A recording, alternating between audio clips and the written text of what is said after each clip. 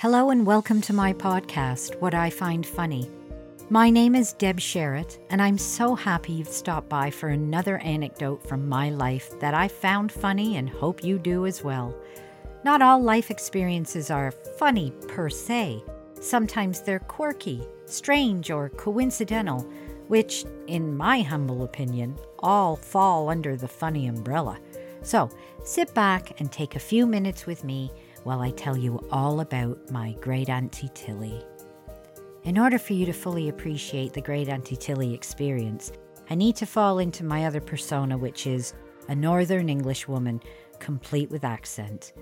For some reason, I can't seem to talk about my family without becoming a Lancashire girl again. And although I was only 1 year old when we immigrated to Canada, the Northern English accent was thick as fog in my childhood home. I wasn't sent to daycare or any kind of early schooling. Oh no, I spent my days with my nana and mum until I started kindergarten when I was turning 5. I tell you this because many people would say my accent was fake, but I can assure you this is as comfortable on me as a pair of old knickers. Now, Great Auntie Tillie was my maternal grandmother's sister. My mum's mum stayed in England when we emigrated, and I only met her a couple of times in my younger years. She died when I was 15. So, when I travelled to England when I was 16, I met Great Auntie Tillie. And although we called her Auntie Tillie, she deserved every ounce of that great part. She began every tale with, "I was born in 1908, which meant you were in for a long story. And God forbid you asked her a question while doing anything. I once asked her something while hand-washing the dishes, and she dried for me. She stopped mid-dry to tell me the answer and held on to the dish the whole time. Another time she stopped in the middle of a Manchester crosswalk to answer something I'd asked, and a bus was heading straight for us. She held my arm firm and told me that the bus would not run us over and would have to wait until she had done speaking." A real force to be reckoned with. Auntie Tillie didn't like doing two things at once, especially if she was speaking. She wanted to give you her full attention and make sure she had yours, no matter what. She'd even go so far as to rest her hands on yours to stop you from continuing with working while she spoke. Auntie Tillie knew when she had an audience and literally how to keep them. She stood all of 4'10", and in order to compensate for that, she wore very thick and chunky high heels, bringing her up another few inches. But once she took those heels off, you wondered where she went. She may have been tiny, but her personality was larger than life. Having never had children, Auntie Tillie doted on her many nieces and nephews. She was very close to my mum's sister, Anita, and Auntie Tillie stayed with us when I visited Anita in my teens. It was lovely to get to know her, and boy, could Auntie Tillie tell it to you straight.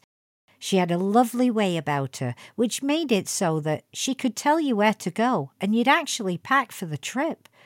She was no fool and whip smart, especially at banking and investing. She would lament some days about back when she'd go into the banks and the respect she received. High praise for a woman back in those days. She taught herself many things that most women wouldn't think of doing at the time and wasn't dependent on anyone, even when she married. She was a singular woman and one I was proud to be related to. I visited England again when I was 22 with my mum and dad.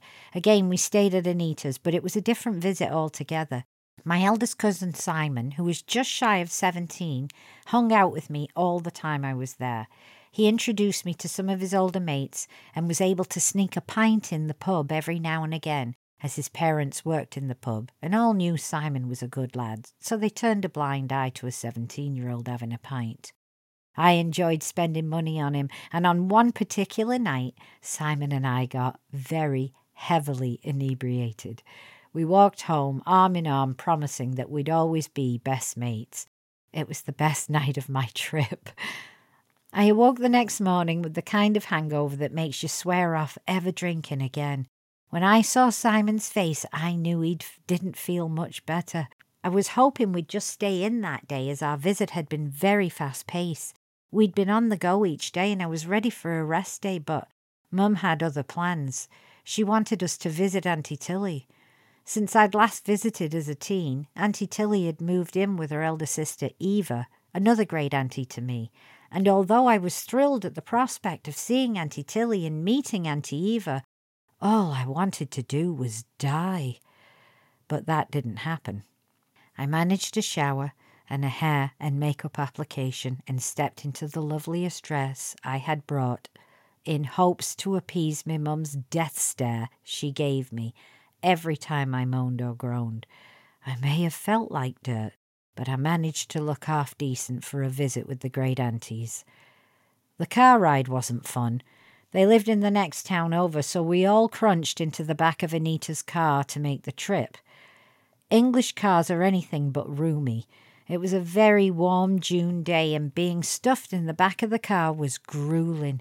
I was extremely hot, stuffy, and was making my hungover even worse. Simon cracked his window a bit, and I was grateful for the fresh air. I honestly don't know how I managed to keep it together, and I was relieved the car ride was done when we pulled into their drive. The two great aunties lived in what's referred to as a manor house. Very large rooms, solid wooden floors, polished to perfection with tiny area rugs scattered here and there. Death trap in the making for old aunties wearing high heels. Auntie Tillie came to the door to greet us. It'd been a few years since I'd seen her, and she was even smaller in stature, almost like she was shrinking, and I noticed something else about her. Her makeup was applied 10 degrees askew. It looked as though if you tapped her lightly on the left side of her head, her makeup would then line up with her face. She looked older and more frail. I also noticed something else on this very warm June day. She was wearing a thick wool cardigan over top of her wool dress and stockings. Just looking at her made me feel flush, and I immediately started sweating. We all piled into the front living room, which faced south, meaning the sun was blazing in through the windows and onto the back of my head, where I was sitting on the settee. The two aunties busied themselves getting tea and sandwiches made for us, and when they both came back into the room, they were carrying large silver trays filled with food, teacups, plates, and spoons. Auntie Tillie sat the tray down in front of Simon and I and left the room. Neither of us could tolerate the thought of food or tea, and just hoped the visit wouldn't last much longer. Back came Auntie Tillie, this time carrying a silver tray with a large bottle of champagne and a number of champagne glasses. By this time, the heat of the sun was making the very large room seem very small, almost claustrophobic, and I wished I'd worn something loose and comfortable. Auntie Tillie asked my dad to start a fire, a coal fire, as she was feeling a bit chilly. Chilly! There was absolutely nothing chilly about that room, and the thought of a fire raging in the fireplace had me feeling very uneasy. Auntie Tillie took one look at me and knew straight away what was wrong. "Had a night out last night, did you?" she asked me.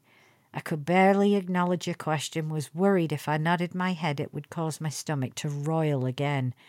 Auntie Tillie wasted no time, popped the cork on the champagne, filled 2 glasses and handed them to Simon and me.